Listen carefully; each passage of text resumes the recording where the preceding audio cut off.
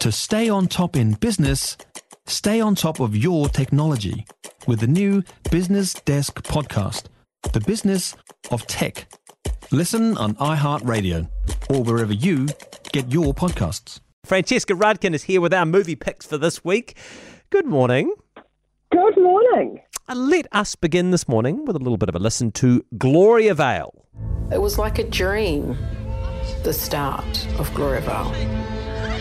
They were happy, carefree days.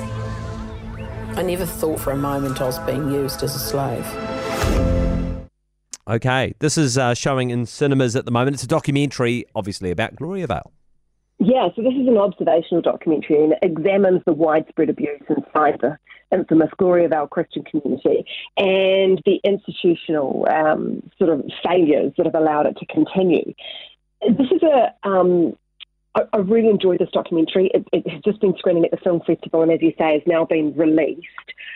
What I really appreciated about it is that the directors Fergus Grady and Noel Smith, they've taken the story, but they haven't tried to turn it into a big drama. They haven't added any melodrama to this. I mean, it's a really full-on story. But what they did was they went and got access to the Reddy family.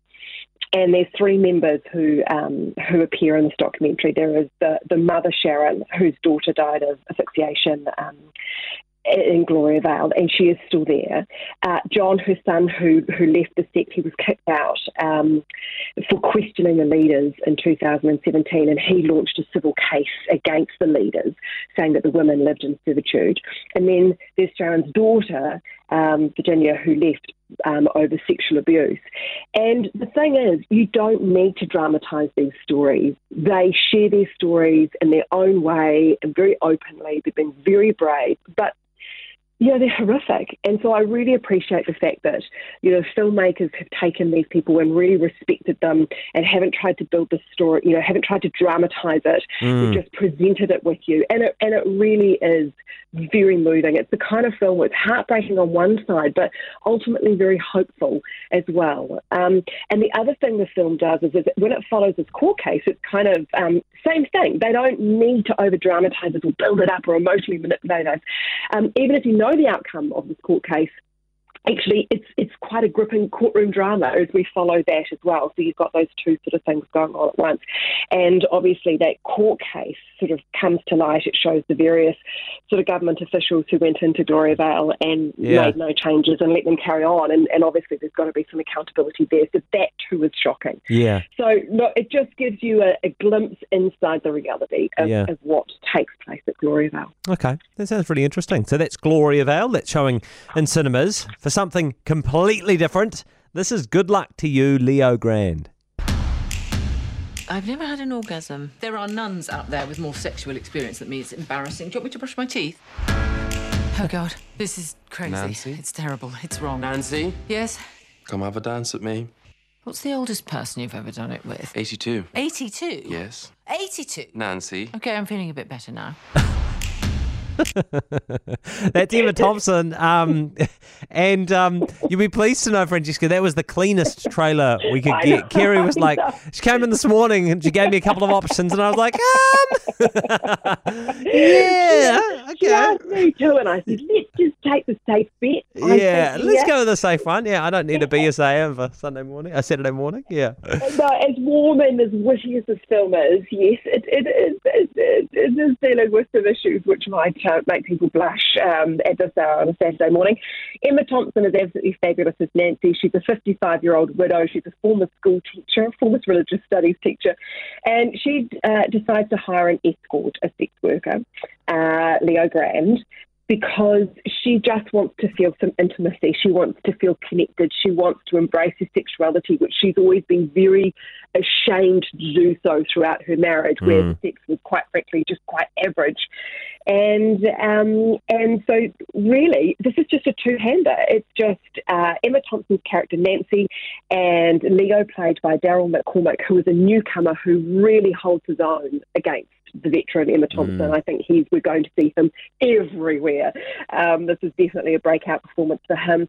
And it's really the two of them in this hotel room as they kind of banter and as their moods change a lot and what they want changes a lot. And it's really just sort of about them a little bit exploring these issues of intimacy and self-acceptance and family and regrets in life.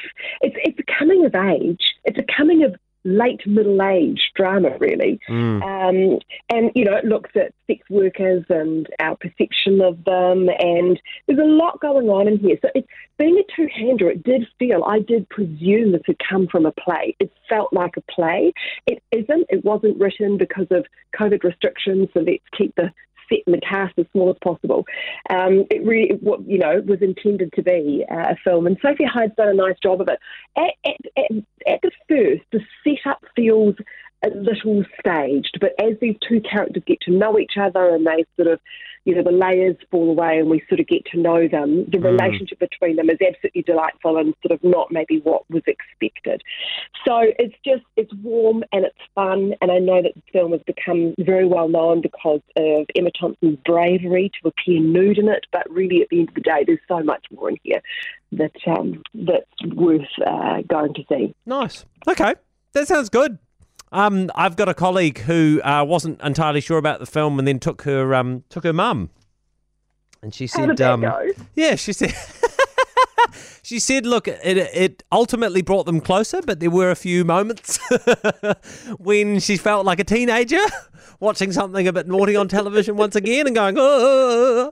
So, I think you just got to lean into it. It does sound like a lot of fun. That's good luck to you, Leo Grande. Francesca's first film was Gloriavale. 2 very different films. I cannot emphasise that enough.